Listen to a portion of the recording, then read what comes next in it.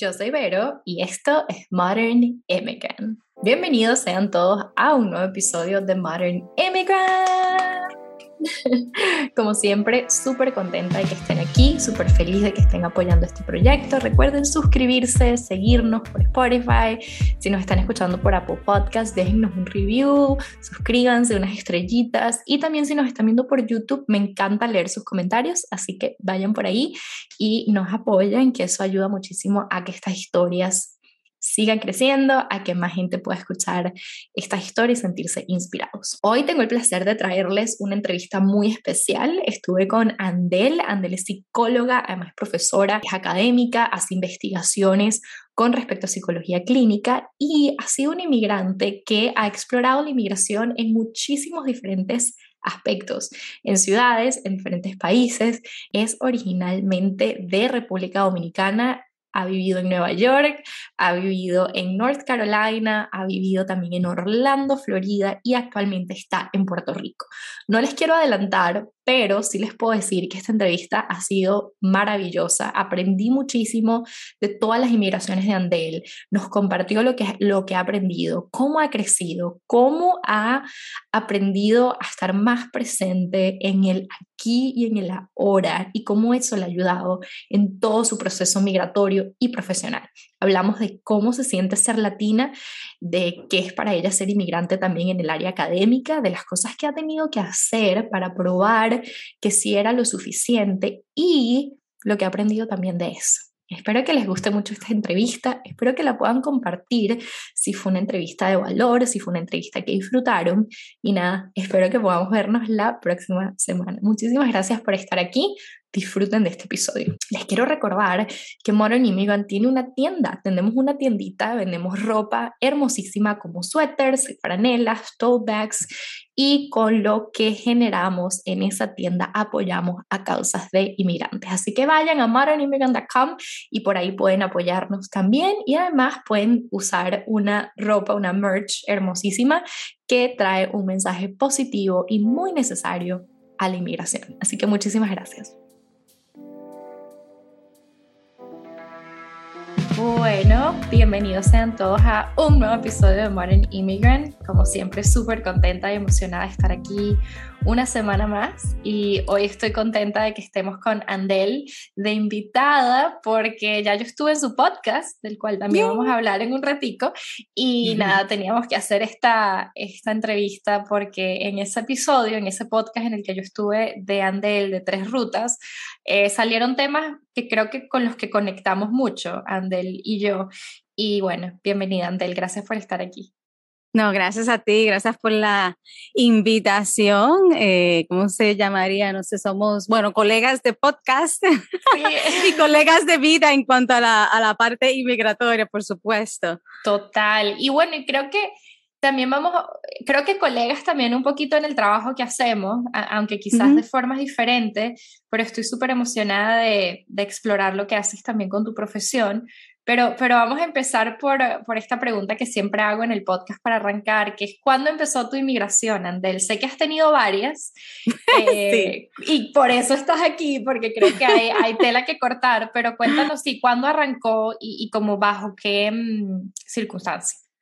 Sí, mira, de hecho estaba escuchando algunos de los episodios y me llamó mucho la atención que muchas personas empezaban, bueno, mi inmigración empezó por otra persona. Y yo dije, mira, yo casi es lo mismo hasta cierto punto, no porque emigré con otra persona, sino porque las circunstancias me llevaron a emigrar debido a esa persona. Mi primera migración sucedió cuando yo tenía 21 años en el 2000.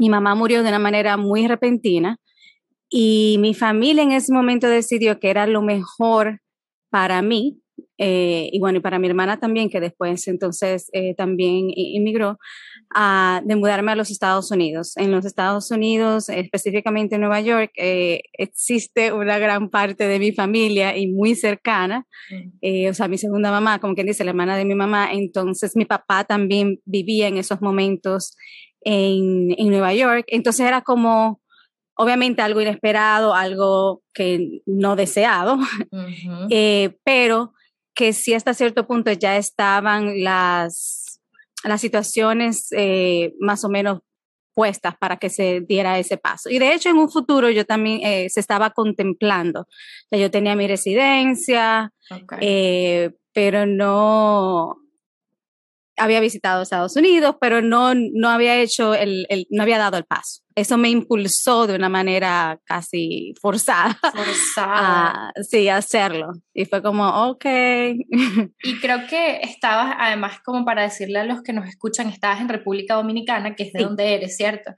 Y hay algo muy interesante que creo que también es muy fuerte de esto que nos estás contando, que son esas migraciones forzadas, ¿no? Yo sé que muchos inmigrantes nos vemos forzados a irnos del país, pero también hay muchos inmigrantes que yo he traído a Modern Immigrant que decidieron hacerlo porque tomaron la decisión planificada, con tiempo, con recursos, incluso cuando a veces te ves forzado de irte, a veces tienes como ese tiempo de seleccionar a dónde te vas, pero siento que en tu caso me gustaría preguntarte cómo lo viviste, ese andel de que 10 años tenías. Tenía 21. Ah, 21, no sé. Sí, sí, sí. Okay. Y esa Andel en ese tiempo todavía lo es, pero esa Andel en ese tiempo era muy rebelde. Yo recuerdo que yo no tomé la decisión. Fue como, fue inmediatamente. De hecho, yo me mudé semanas después que mi mamá murió. Y en un momento, obviamente, una de las personas principales en mi vida y de mi familia también. Ella era, como quien dice, una matriarca de la familia. O sea, que fue una pérdida muy fuerte. Y jamaqueó definitivamente toda la estructura familiar en ese momento. Y así en ese momento también era como yo un poco rebelde que no quería, porque yo no tenía eso vislumbrado. Yo apenas me había graduado. Mentira, ni siquiera me había graduado. Yo me gradué una semana después que mi mamá murió, pero ya yo tenía trabajo en un banco, o sea que estaba hasta cierto punto como persona joven, establecida en uno de los mejores bancos de la República Dominicana. Como psicóloga, ¿cierto? ¿Te graduaste de psicóloga? Pues sí, bueno, en ese tiempo yo me gradué como psicóloga organizacional. Exacto. Y estaba en un departamento de recursos humanos, asistente de la directora del departamento. O sea, para hacer un primer trabajo de mi carrera, era uno de los mejores trabajos, honestamente, muy bueno. Tenía una pareja muy buena en ese tiempo, o sea, yo tenía mi vida establecida y de un momento pasa esto, pero también estaba la vulnerabilidad del momento, de la depresión, de este cambio total que me giró la vida totalmente. Crecí en una semana, yo siento que yo crecí 20 años más, yo tenía 21, yo pasé a 40 años de un brinco. Y aunque estaba un poco rebelde, decidí dejarme llevar de mi familia. Mi familia siempre ha sido el sostén, siempre ha sido uno de los valores principales míos. Y yo sé que ellos, todas las decisiones que estaban tomando y que trataban de guiarme era por una buena razón. Así que en su momento, o sea, el Andel rebelde tuvo que calmarse y decir, ok, me voy a dejar llevar de mi familia y ver qué va a pasar. ¿Cómo fue esa llegada, además, a Nueva York? Porque no es que migraste a, no sé, una ciudad un poco también más pequeña, amable, más fácil de entender. Sí. No, o sea, llegaste a Nueva York con todo y que sé que tenías familia.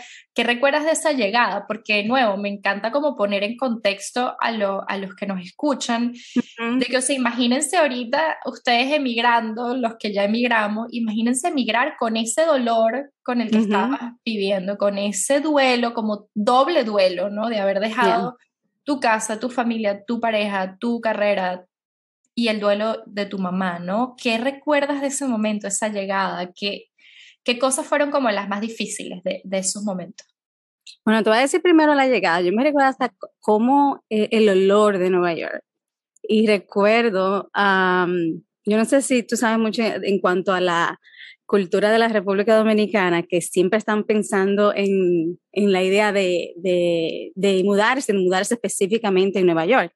De hecho, la parte de Washington Heights es designada como la segunda República Dominicana, de tan grande la población que tenemos. Y ya en el mapa del área de Nueva York sale como una, creo que se llama como Dominican Town, something like that. De la misma manera que tienen Little Italy, ya tienen esa parte, exacto, designada para de la comunidad dominicana, ya tú sabes.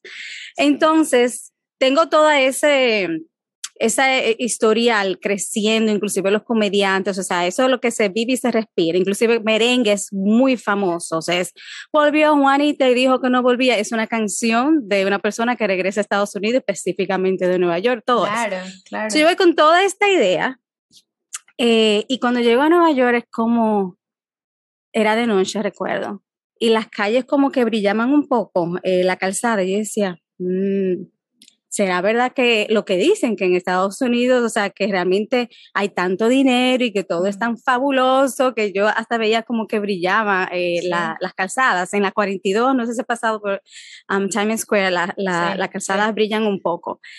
Pero me lo encontré sucio, que todavía lo está, como feo, demasiados edificios, demasiado ruido, y era como, oh Dios. Después llega donde mi tía, que obviamente sí, exacto, ¿qué hago aquí? ¿Qué va a hacer?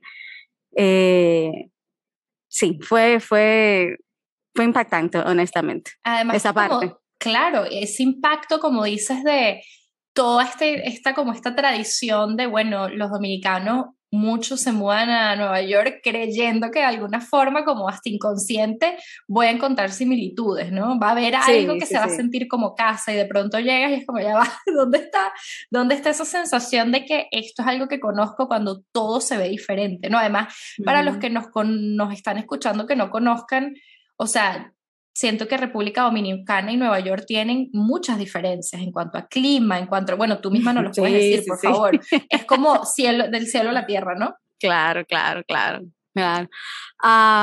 Sí, eso fue impactante, la manera de vivir también, vivir en apartamentos. Yo siempre viví en una casa, aunque pequeña, bien, o sea, de madera, todavía existe.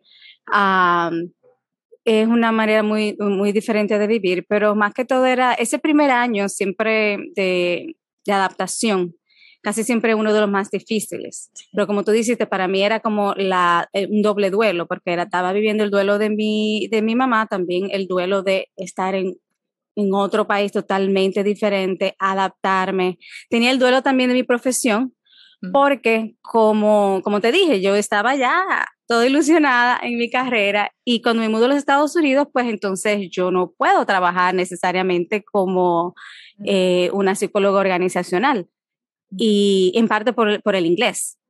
Mi primer trabajo realmente fue en una tienda de zapatos.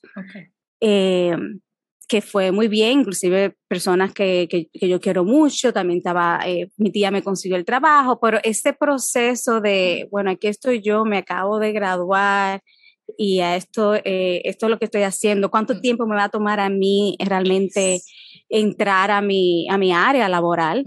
El aprender el inglés, pues yo sabía un poco, siempre estaba en clases de inglés, y yo tomaba algunas clases, pero a la hora de la verdad, hasta que uno no llega aquí, uno es que se da cuenta que tanto inglés sabías, que en tu país ha podido ser un súper buen nivel de inglés, y aquí es y que no.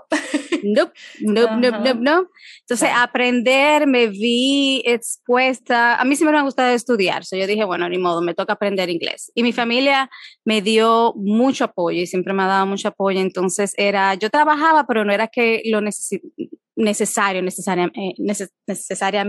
valga la redundancia. Porque también me dieron oportunidad de yo poder estudiar inglés. Siempre hay esos, yo creo que tú lo mencionaste también, que cuando tú llegaste aquí, usaste alguno de esos recursos. Siempre hay recursos para los nuevos residentes, de clases de inglés que son gratis, otras que eran pagadas. A veces yo estaba en 3 clases al mismo tiempo, y era como, ok, yo tengo que acelerar esto para poder trabajar, porque yo tenía ya mi degree, mi título, exactamente. Entonces, esa parte del primer año, o sea, yo siento que es que uno llora de verdad lágrimas de sangre. O sea, yo me recuerdo, o sea, triste, llorando. Obviamente no le dejaba mucho saber a mis familiares, porque no quería que ellos se sintieran mal, después que tú sabes, todo el sacrificio y demás, pero no fue un año fácil para nada.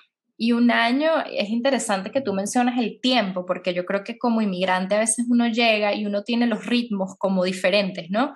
Uno cree que, bueno, voy a aprender inglés rápido, tomo un curso, luego aplico, luego, y la realidad es que y ni siquiera lo puedes comparar con otro inmigrante tampoco. Yo que comparto muchas historias de inmigración, hay gente que me ha dicho un año, hay gente que me ha dicho que le tarda más, hay gente que me ha dicho 6 meses. Depende tanto de tu situación, de tu estado físico, emocional, laboral, económico, que es difícil como tener una idea de cuánto me va a tardar como que sentirme que estoy mejor, ¿no? Que no estoy llorando todo el tiempo, que no estoy extrañando. De verdad que es muy, muy difícil. Te Sí. entiendo en ese sentido. Y para mí fue un año, no sé por qué, porque después obviamente siguieron otras etapas de transformación, pero me recuerdo que al año de estar en Estados Unidos y de regresar de nuevo a la República Dominicana, pasó el 9/11. Entonces era como otra, y yo, ok, como otro, no algo que gracias al universo y todo lo que está allá arriba que no me afectó directamente, o sea, no conocí a nadie directamente que murió en base a esas circunstancias, pero fue un momento histórico y otro momento en el que yo decía, bueno, definitivamente la vida hay que vivirla, yo sé de hoy, pero no sé de mañana. Entonces, esas dos circunstancias, como que una al otro año para mí fue como un recordatorio. Aquí estoy de nuevo celebrando el aniversario de mi mamá y mira lo que pasa. O sea, la vida hay que vivirla, porque yo no sé qué va a seguir. Y ahí hasta cierto punto se ha seguido como mi trayectoria de vida, de apreciar el momento, de estar más presente, no es que no deje cosas para mañana, porque a veces siempre está Claro. esa parte de uno procrastinar y ciertas situaciones, pero si dejo de hacer algo es porque estoy disfrutando otra cosa. Por lo Claro, pones esas prioridades y mientras tú estás diciendo eso, yo lo que pensaba era como, wow, ¿cuánto habrá eso beneficiado tu inmigración? Tener eso en cuenta, ¿verdad? Si crees que te ayudó a tener esa mentalidad como de, tengo que disfrutar el momento. Pues pienso que sí, o sea, me tomó eso, para mí como que el 9/11 fue como un recordatorio, fue como, ok, hey, recuérdate, que para mí yo lo vi así, como recuérdate, esto es lo que tú tienes que aprender. Y es como, de ahí en adelante, como que yo me siento que ando como con la mochila encima, como que me siento más universal, no necesariamente con yo soy de aquí, soy de allá, sino que estoy en el sitio, en el momento preciso y lo disfruto en ese momento, pero no me siento como atada ya a muchísimas cosas que antes, qué sé yo, inclusive mis amigas me relajan porque yo como mismo me siento que soy de República Dominicana, me gusta México, me gustan España, me gustan otros sitios, o sea, ya no me siento como, me siento más, como dice la gente, ciudadana del mundo, ya no me siento ese, ay, tengo que estar aquí, esa añoranza necesariamente por los lugares, sí, esa nostalgia como que, Y esa nostalgia obviamente me gustan muchos sitios, pero no nostalgia. Y esa nostalgia puede ser súper negativa en el proceso de adaptarte a un nuevo país o a una nueva ciudad, porque a veces me encanta que estás hablando esa importancia de vivir en el presente y en el sentirme de que soy de donde estoy hoy, ¿no? Ya mañana veremos, porque si no, de verdad, yo siento que ese homesickness, esa nostalgia que nos va a pegar a todos, pero a veces hay gente que se queda como un poquito más ahí. Que que te apegas. Sí, y cuesta avanzar cuando estás todo el tiempo triste por lo que ya no es. Y a veces perdemos como de vista todo lo que sí tenemos. Claro, claro. Y no entonces tenemos, como dicen, la puerta abierta para cuáles son las nuevas oportunidades, porque estamos pensando, como dicen en buen dominicano, tenemos una pata en la República Dominicana y una pata en Nueva York, por decirlo. O sea, una vez que ya definimos, ok, donde estoy es donde debo de estar, y de ahí en adelante me encamino y puedo seguir. Entonces ya se abren muchísimas oportunidades, tú las aceptas muchísimo mejor, entonces de ahí no te estancas realmente. No te estancas, exacto. Ahorita tú sientes que te cuesta responder a la pregunta de dónde eres cuando estás en Estados Unidos, porque sé que has estado en otros lugares de Estados Unidos, luego también estuviste en Puerto Rico, vamos a hablar de eso ahorita, pero sí, esa pregunta de dónde eres te cuesta o sientes que no es un problema para ti. Sí, no, yo siento que me cuesta, o sea, bueno, aquí, como dicen, I'll take that back. Es interesante porque depende de dónde yo esté, entonces esa pregunta cambia. Aquí en Puerto Rico es como que es más importante para mí, o me sale más el yo de señalar que soy dominicana. Porque como que la gente se está preguntando y demás. Cuando estoy en los Estados Unidos es como, bueno, soy de Nueva York, soy de Orlando, soy dominicana, ahora soy de puertorriqueña, like, como que ya ahí es como más fluido y es como, y que también, soy Andel, exacto. Sí. Y que además yo no sé si a ti te ha pasado, pero no sientes que también dependiendo de lo que respondas, sobre todo en Estados Unidos, y dependiendo a quién se lo respondas también, porque creo que cuando estamos hablando entre latinos es más fácil de una decir, bueno, soy de Venezuela, porque nos conectamos en español, por ejemplo. Pero ¿no te parece o no te ha pasado que también recibes una respuesta diferente dependiendo de donde digas que eres? Sientes que te han tratado diferente cuando dices que eres de República Dominicana, cuando dices soy de Nueva York. Sí, no, totalmente. Y en cuanto a, por ejemplo, establecer conversaciones sociales y demás, si yo digo Nueva York, pues hay mucha más posibilidad de conectar con muchísimas personas, ya sea por H o por R. Claro. Cuando digo que República Dominicana, muchas veces me encuentro con que la gente ni siquiera sabe dónde está. O me dice, eso queda, ¿qué fue lo que me dijeron el otro día? El otro día me dijeron un sitio rarísimo y digo yo, pero tú nunca has visto un mapa. O sea, yo no se lo dije, pero yo dije, a esta persona nunca ha visto un mapa, Dios mío. Sí. O lo asumen todo como México, eso pasa mucho en Estados Unidos, que es como que cualquier país latinoamericano para ellos es inmediatamente México, y como no tienen ningún referente con República Dominicana o con Venezuela en nuestro caso, inmediatamente es como que, yo tengo un primo que visitó México el año pasado y uno se queda como... Bien por tu primo, pero no. Para nada. Cosas cerca. Diferentes, exacto. Sí. Interesante. Cuéntanos dónde estás ahorita y cómo fue el llegar a Puerto Rico después de haber explorado además la vida en otras ciudades y estados de Estados Unidos. Sí, la verdad que... ¿por dónde empiezan mis inmigraciones? Yo sé. Porque esa fue la primera. Y la verdad que yo disfruté mucho mi tiempo en Nueva York. ¿Cuánto tiempo estuviste en Nueva York? Se me olvidó preguntar. Alrededor de... más de 10 años. Yo me mudé en el 2013 y me mudé para Orlando, Florida, para hacer mi PhD en psicología clínica. Entonces ahí ya las circunstancias fueron diferentes. Ahí fui yo que tomé la decisión. Era otra etapa de mi vida, no esperando que los sueños se hagan en otra vida, porque yo siempre sabía que quería tener un doctorado en psicología clínica, pero ruta de migrante, o sea, yo tuve que hacer una maestría, trabajar, después trabajar en investigaciones, trabajar, y después entonces decir, no, ya, yo tengo que ponerme a hacer el doctorado y dejar entonces de nuevo una carrera para volver de nuevo a estudiar, como quien dice, de cero. Exacto. 7 años más, gracias.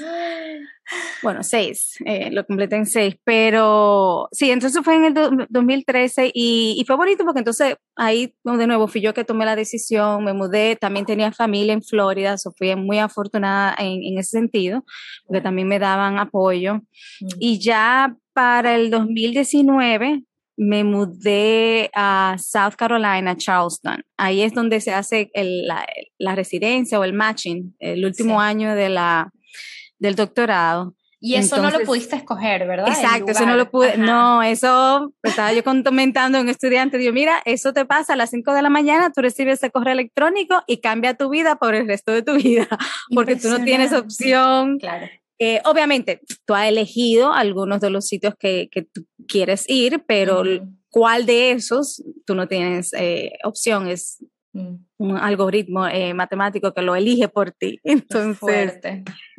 Sí, es fuerte, pero súper, qué sé yo, interesante y curioso. Y es como...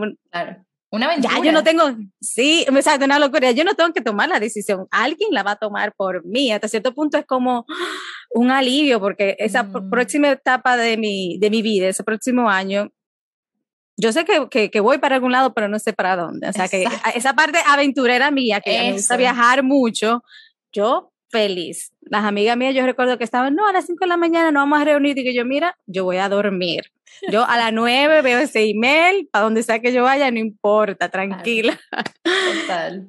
Sí, ahí viví y me encantó Charleston, y ya aquí en Puerto Rico, entonces me mudé, pasó la pandemia, disfruté la pandemia, en el sentido de que yo lo vi como con curiosidad, como que yo la acepté como con curiosidad, y desde el principio yo no pensé que iba a ser algo como tan histórico como obviamente una pandemia. Al principio era, ok, vamos a tener que estar en caja por un tiempo, y ya esto se ha tornado en un largometraje. Sí. Pero pasaron muchas cosas lindas, conocí a mi pareja, como que hice esa vida de pareja durante pandemia, entonces nos aventuramos, y aquí era más como, déjame, no tanto seguir mis sueños y mis metas, era más como, déjame llevarme por lo que la vida me está brindando. Ahora mismo la vida me está dando la oportunidad de irme a Puerto Rico, más por situaciones de mi pareja. También estaba la parte de que estaba o estoy enamorada, entonces eso también lo hizo como un salto al vacío, porque yo soy muy racional, y era como, en serio, yo me voy a mudar con esta persona, y cómo es, pero yo dije, bueno, déjame ver cómo me va. Y también en Puerto Rico ya yo había hecho cierto trabajo a nivel de investigación, o sea que también tenía establecidas ciertas relaciones profesionales que también ayudaron a la decisión. Y sí, entonces estoy aquí, soy profesora de PhD clínico en la Universidad Albizu, y mi trabajo principal es en investigaciones, y obviamente doy clases, pero ese es básicamente mi rol ahora mismo. Me encanta, y además me encanta que creo que todas las cosas que te pasaron antes, esas inmigraciones que tuviste, unas que pudiste controlar, otras que no, también te prepararon para esta decisión, ¿no? Para este momento de mudarte a Puerto Rico con tu pareja, como que ya tenías, yo siento que esa experiencia ganada de, mira, las cosas van a salir bien. Capaz no lo sabías exactamente, pero es como, mira, ya yo he emigrado, ya yo he empezado de cero varias veces, ya yo me he adaptado a otro clima, a otra jerga, a otro idioma. Es como que ya tú estás lista para lo que venga, o sea. Sí, exacto, me lanzo. Exacto. Y si fracaso, pues no importa nada, me recojo yo misma y vuelvo, o sea, que no importa. Total, y esa sensación de, yo creo que después que uno emigra, y más tú, tantas veces, yo creo que de verdad uno empieza a ganar una resiliencia, una fortaleza, un conocimiento de sí mismo, como que sí, ya vemos las cosas como un poco más, no quiero decir fáciles, pero las vemos como más simples, como que mira, puedes intentarlo, y si como no posible. como posible, esa es la palabra, lo ves mucho más posible.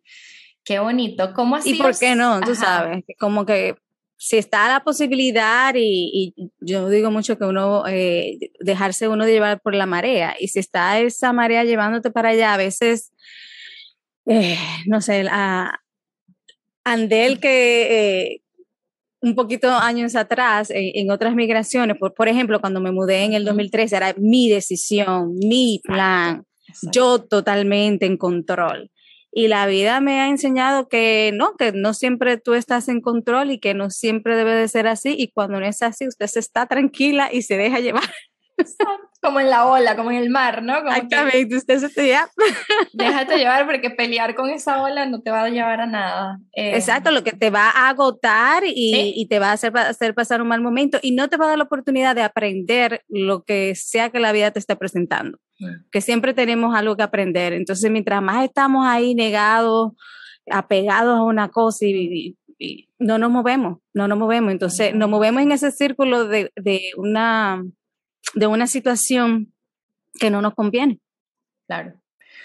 ¿Cómo crees que ha sido? Me parece sumamente interesante que estés en Puerto Rico ahorita, y además sé que parte del trabajo que haces es con comunidades latinas y referente a trauma. ¿Cómo ha sido para ti como dominicana entrar a otra cultura latina que es completamente diferente, que ha sido retador, pero también que has aprendido de ese proceso de estudiar, investigar y conocer, sí, otra cultura, otro país, que por supuesto que tenemos muchas cosas en común, pero también me imagino que hay cosas que has Sí, aprendido que decías, yo no me imaginaba que esto iba a ser así, ¿no? ¿Cómo ha sí, sido? no, la verdad que ha sido mucho proceso de admiración. Eh, a veces no me gusta usar mucho la palabra de resiliencia, porque yo pienso que, nada, es un término que nosotros utilizamos mucho, pero es más, pero es eso mismo, exacto, la capacidad que tenemos los seres humanos de pasar por situaciones una tras de otra, o sea, aquí en Puerto Rico se utiliza mucho que no bien pasa una cuando ya viene la otra, o sea, no bien se ha uno podido adaptar o manejar ni siquiera. Entonces, por eso quizá muchas veces no se siente como resiliencia, porque como espérate, todavía yo no he bregado con esto que está pasando y ahora me viene otra oleada por encima y otra oleada Y por encima y otra. Ajá. te quería preguntar eso, porque no calas tanto con el tema de resiliencia. También me parece interesante escuchar por qué.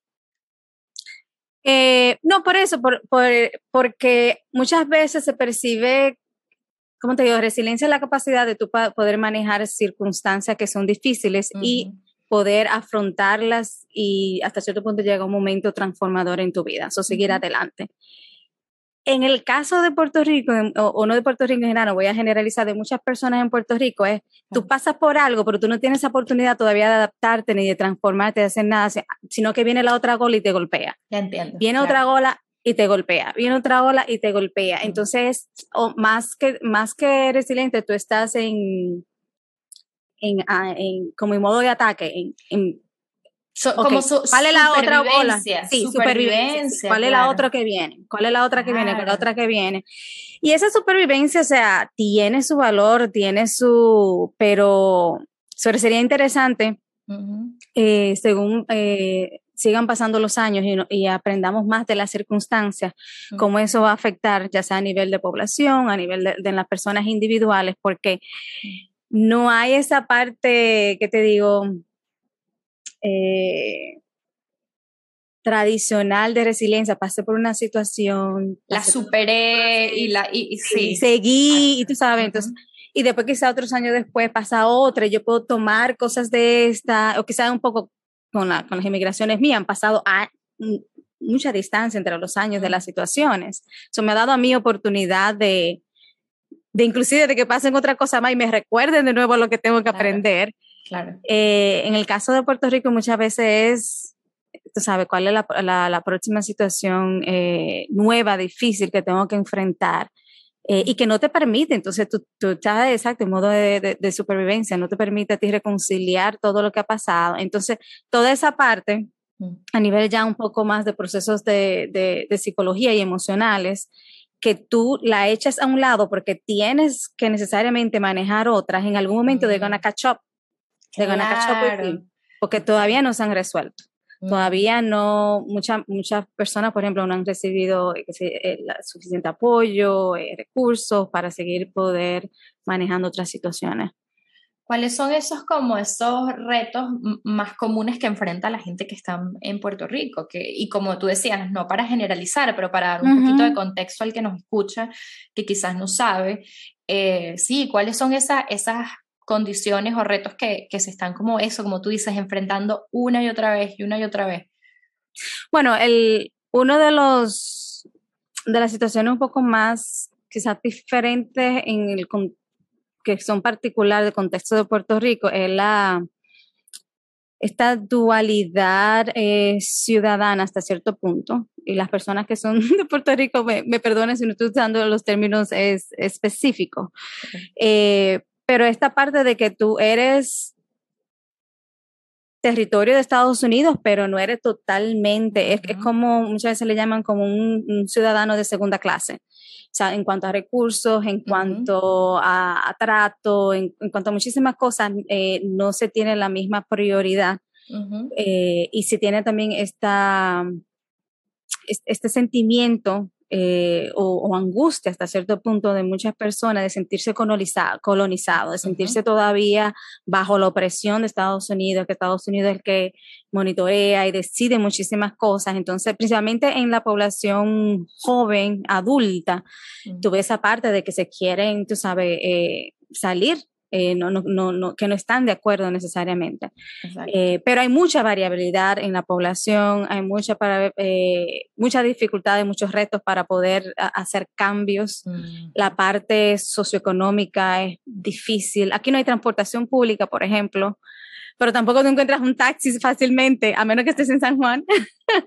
Claro, wow. Entonces, bueno, hay transportación pública, pero autobuses, pero duran horas y horas, o sea, nadie cuenta con eso. Exacto. Por eso la mayoría de gente en las casas tuve 4 o 5 carros, no porque son de lujo, sino porque es necesario. Es la necesidad. Así tienen que trabajar y demás. Hay mucha movilidad de familias, y entonces eso hace también que las familias se dispersen y se separen. Porque muchas veces se mudan, vamos a suponer, la mamá o el papá y dejan los niños aquí o viceversa, porque vamos a intentarlo, vamos a un estado en Estados Unidos, vamos a ver cómo nos va, tratar de ir encaminando, muchas veces tienen que regresar y hay mucha movilidad, muchas veces también trabajan unos cuantos años, entonces regresan. Esa movilidad es buena porque da la parte de flexibilidad, pero también entonces está esa parte de muchas separaciones. Y esos duelos que hablábamos, ¿no? También, o sea, de enfrentarse a todas esas pérdidas, a esos cambios. Claro. Y qué interesante que todo lo que has aprendido también estando en Puerto Rico, con lo que estás trabajando, con lo que estás estudiando, también me parece súper interesante que en las inmigraciones podamos ganar esa perspectiva de otros países que nos empiezan a enseñar un poco de nuestra propia experiencia, de cómo vemos las cosas, de cómo abordamos los problemas, ¿no? Gracias a eso, como tú decías, creo que usaste la palabra admiración, ¿no? Que has ganado mucha admiración también por la comunidad. ¿Tú crees que hay algo, Andel, me parece interesante preguntártelo, que cambiarías o que te hubiese gustado saber antes de haber hecho alguna de estas inmigraciones? ¿Algo que cambiarías? ¿Algo que te hubiese gustado haberte preparado un poco más sobre esto, sobre lo otro? Sobre todo para los que nos escuchan, como tener ese conocimiento y esa preparación, sí, porque creo que todos estamos como abiertos a mudarnos, ¿no? A cambiar de estado, de ciudad, de donde sea que estemos, ¿no? Pero bueno, algo que yo sé que he hecho y que a mí me gustaría que otras personas lo hagan. Sí. Porque noto mucho que las personas, una vez que llegan a cualquier estado de los Estados Unidos, se quedan ahí. Yo digo que se siembran. Es como que llegué a este estado, llegué aquí, me planté. tengo que hacer, ¿cómo se llama? Raíces, y se quedan ahí. Y no exploran otros lugares, porque principalmente Nueva York y la ciudad de Nueva York en particular es muy costosa, es muy difícil, obviamente tenemos esa mente del sueño americano y muchas veces se pinta algo que realmente no es. Se trabaja muy, muy, muy duro. Claro. Y mucho. El clima no es para nada bueno, las condiciones de vida inclusive de muchas personas no son las mejores. Hay otros estados en donde con menos dinero puedes vivir mucho mejor. ¿Y por qué no explorar esos otros sitios? ¿Por qué no explorar inclusive otros países? Yo sé que en tu programa tú has tenido personas que miran a otros países, por ejemplo, Europa y demás. O sea, qué bonito, ¿por qué no? Y si no funciona, pues entonces está bien. No digo yo me recojo yo misma y me empaco y regreso. Esa parte yo la he hecho y en un futuro quizás definitivamente, o sea, estoy bien aquí en Puerto Rico, pero en un futuro no descarto esa idea de seguir movilizándome. Me encanta eso que estás diciendo, porque creo que sí, como inmigrantes nos cuesta a veces, después de haber hecho una inmigración grande, volver a movernos. Y lo hablábamos en tu podcast de 3 rutas cuando me tuvieron, que hablábamos de que, bueno, también uno puede inmigrar o emigrar o como lo quieran llamar dentro de tu mismo país, de este nuevo país, como para continuar esa exploración de la que estás hablando.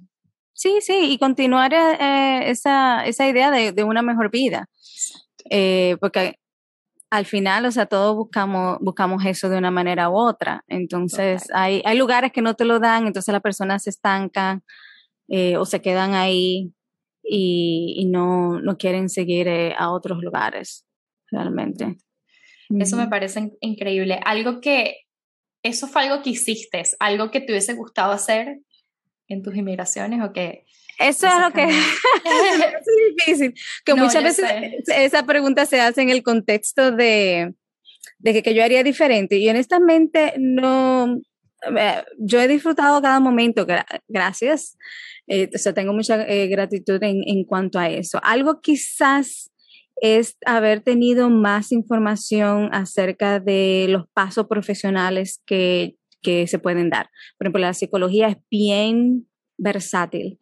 Hay muchas cosas que se pueden hacer. E inclusive ahora todavía yo sigo explorando con el podcast. Para mí eso es otro medio y otra forma, obviamente, de llevar la psicología a la persona a su casa. O sea, hay muchas maneras de trabajarla y yo, por los mismos miedos, o sea, yo siento que me quedé mucho tiempo trabajando esa idea de I need to prove that I'm good enough. Sí. I need to be the best of the best. O sea, yo di clase en la universidad. Trabajé también 3 sitios. Yo no te conté esa, pero trabajé 3 sitios al mismo tiempo. O sea, haciendo investigación en Columbia University, dando terapia a ver si me recuerdo el nombre, Metropolitan Center. Wow. For something in New York. Y también daba clases en John Jay College. Todo eso para yo crear un currículo, porque en mi mente, como yo, soy latina, mi primer idioma es español, aunque hablo el inglés más o menos, pero todavía mi inglés, yo tengo mi acento. Claro. Y yo me gradué en la República Dominicana. So yo no tengo esta historia, tú sabes, este portafolio tradicional. Entonces yo quería, entonces también la psicología, los doctorados de psicología son bien competitivos. Pero yo, como dicen en buen dominicano, yo boté el fondo. O sea, yo trabajé y aunque me lo dijeron en algunos momentos de que ya yo necesitaba más, pero esa duda yo la tenía mucho en mí. Y eso me hizo, para mí, yo siento que, aunque no me arrepiento hasta cierto punto, entonces porque me quedé entonces más tiempo trabajando en otros lugares y eso me dio la oportunidad, por ejemplo, de trabajar en el DSM-5, que es el libro exacto de la Biblia de trabajo diagnóstico de la salud mental. Entonces tuve la oportunidad de trabajar en eso, que para mí fue fenomenal. Estoy en el libro y todo. O sea, así que excelente. Sí, sí. Yo tengo el libro porque es lo que estoy haciendo. Mi máster es en clínica en trabajo social. Ajá. Te voy a buscar. La 901. Okay, buenísimo. Sí, entonces por eso es como, ok, si yo lo hubiera hecho diferente, si hubiera aprendido más, entonces no hubiera tenido esa oportunidad, me hubiera lanzado más rápido. Y bueno, y quién sabe qué otras cosas maravillosas hubiera tenido en la vida. Pero yo pienso que todo camino lleva su altas y bajas, y muchas veces las cosas no llegan a uno porque uno todavía no está preparado para recibirlas. Ya sea en mi caso, en ese momento era de forma emocional. Quizás si yo hubiera entrado anteriormente a un programa de PhD, no lo hubiera disfrutado igual. Y ese aprendizaje, yo creo que me parece muy chévere, es de esas cosas que a veces decimos, wow, esto lo hubiese cambiado, esto lo hubiese hecho diferente. Es que al final de cuentas es un aprendizaje, ¿no? Lo que nos queda de esa pregunta es un aprendizaje que yo que te estoy escuchando y los que nos estén escuchando también pueden decir, oye, es verdad, a lo mejor yo me sigo probando, porque es una cosa que uno se quiere probar a uno mismo, porque es como tú dices, sí. El environment te dice, ya estás lista, no necesitas más nada. Pero ese agotamiento que viene con el ser inmigrante, de probarnos, de estudiar más, de hacer el doble, de esforzarnos más, yo creo que también es bueno que escuchemos historias como la tuya, que nos recuerden que ya no, o sea, que con lo que somos, lo que sabemos y lo que hemos aprendido también es suficiente, ¿no? Sí. Que traemos muchísimo a la mesa siendo latinas y siendo inmigrantes y teniendo un título de otro país, porque creo que a veces la sociedad nos hace creer otra cosa, ¿no? Y nos sentimos muy presionados. Ujú, ujú. Eso te iba a decir, que uno se pone la presión, pero también hay algunas personas Total. que te dan todavía Sí. ese mensaje o te cuestionan, o quizás cuando tú estás hablando, haciendo una presentación o lo que sea, y es como que tú siempre Y es bastante tienes esa sutil, necesidad. ¿no? Te lo hacen Sí, sí, sí, sí, sí, sí, sí. como que a mí me cuesta a veces ponerlo en palabras. Yo estoy también ahorita como que enfrentando eso, muchos de esos challenges de alguna forma, entrando a un Ujú, máster cuando mi sí. educación también había sido en Venezuela, entonces me he sentido un poco como behind, ¿no? Como Ujú, toda esta gente que estudió aquí tiene una base que yo no tengo. Y claro. hay momentos en los que sí me he sentido, como tú dices, cuando estoy haciendo una presentación, cuando estoy trabajando con un grupo, siendo la única latina, siendo la única inmigrante, que me siento un poquito como fuera de lugar y no sé ponerlo en palabras, ¿sabes? No sé Ujú, ujú. explicarte qué fue lo que me dijeron o qué me hicieron sentir, pero está ahí. Claro, claro, claro, claro, Y sí. capaz no es a propósito tampoco, pero de alguna forma te hacen Sí. sentir como tienes que E mejorar tu inclusive a acento veces, o... bueno, sí, son básicamente, le llaman microagresiones. Y son tan sutiles así mismo como tú dices, muchas veces es inclusive hasta la mirada. Que tú empiezas a hablar y ni bien empiezas a hablar y ya alguien te está mirando de una manera como que Claro. espera no una buena aportación o lo que sea que le esté pasando, pero uno se lo cuestiona también, obviamente. Pero también hay muchas personas que son las que te empujan, las que te dicen, tú estás más que lista, Claro. más que preparada, más. Entonces, esa es una persona que nosotros tenemos que, aparte de también escucharnos nosotros mismos, que escuchar y tratar de pagar un poquito más las Eh, voces de aquellas personas sí. que son hasta cierto punto energía negativa, Ujú, ujú. porque la diversidad y el hecho de ser inclusive latinas Claro. aporta muchísimo, mucho más en un contexto académico y educativo.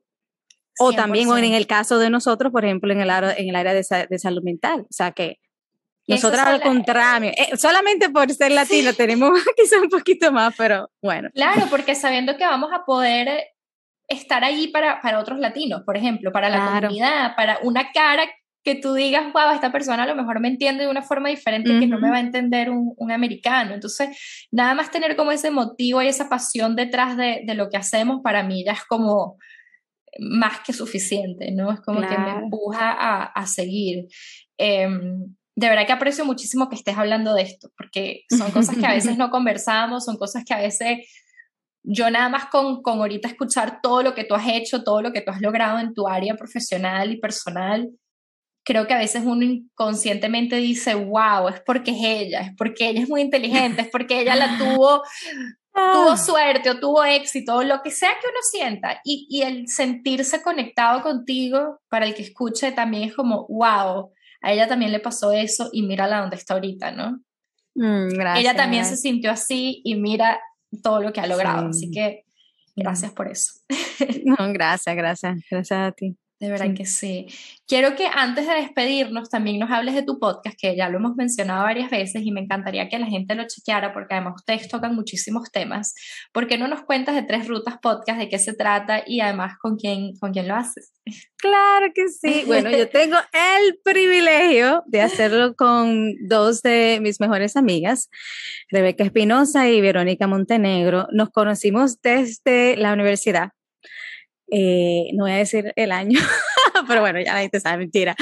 Um, pero solamente para decirte todos los años que tenemos Claro. conociéndonos y compartiendo. Y este es, de hecho, el primer proyecto que nosotros hacemos, o sea, como profesional de trabajo juntas. O sea, siempre nos hemos apoyado de una manera u otra, Claro. eh, pero nunca hemos trabajado las tres juntas.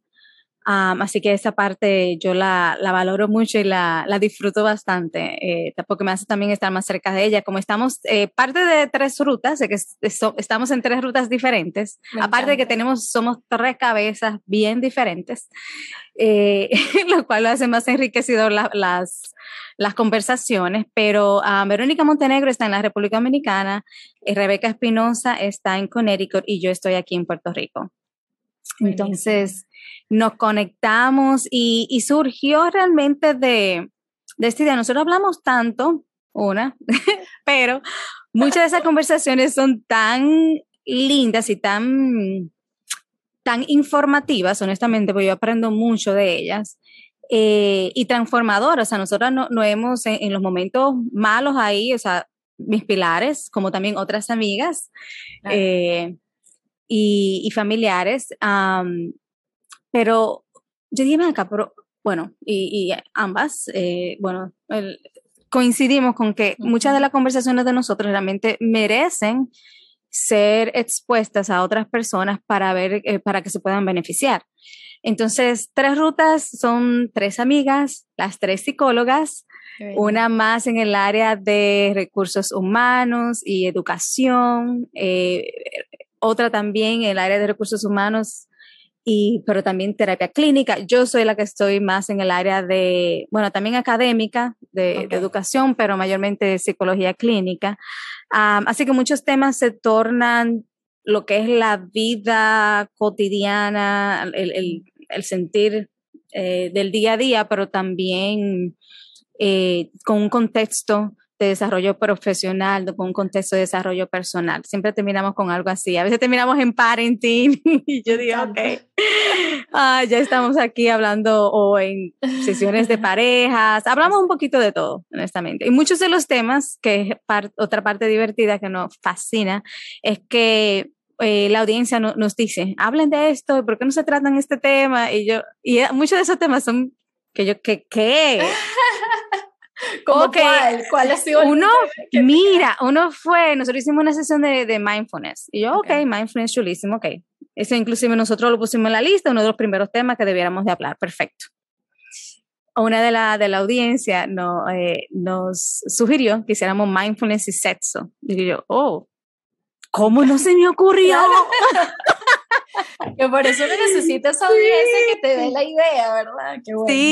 Sí, no, chulísimo. Y así han surgido otros que realmente digo, o cosas que quizás nosotros a veces somos más tímidas de hablar, pero que no nos retan a hablar de ese tipo de temas. Qué chévere, además tener el apoyo de otras profesionales, amigas, además, siento que eso genera un ambiente, de verdad que cuando yo fui a hablar sobre mi migración me sentí súper como eso, sentada con 3 amigas hablando y dan ese ambiente, dan esa energía. Gracias. Y yo creo que escuchar historias así o escuchar temas que vienen desde ese punto de vista, uno los recibe como muchísimo mejor, ¿no? Porque no es tanto como una enseñanza, una lecture, sino es de verdad de tu experiencia, de cosas que a ti te han pasado. Y me encanta, lo súper recomiendo. Ay, gracias. Sí, tratamos de mezclar un poco de información académica, un poco de información del momento, pero también damos también de acuerdo a nuestras experiencias. Entonces, casi siempre terminamos con 3 rutas diferentes. Con 3, bueno, de eso se trata. Sí.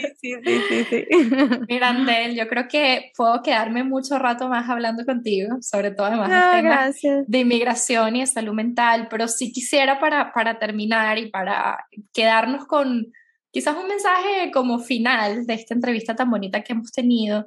¿Qué mensaje le quisieras dejar a los inmigrantes que nos escuchan, a los inmigrantes que están por emigrar, que ya emigraron, que están como navegando este proceso, basado en tu experiencia y en tus aprendizajes?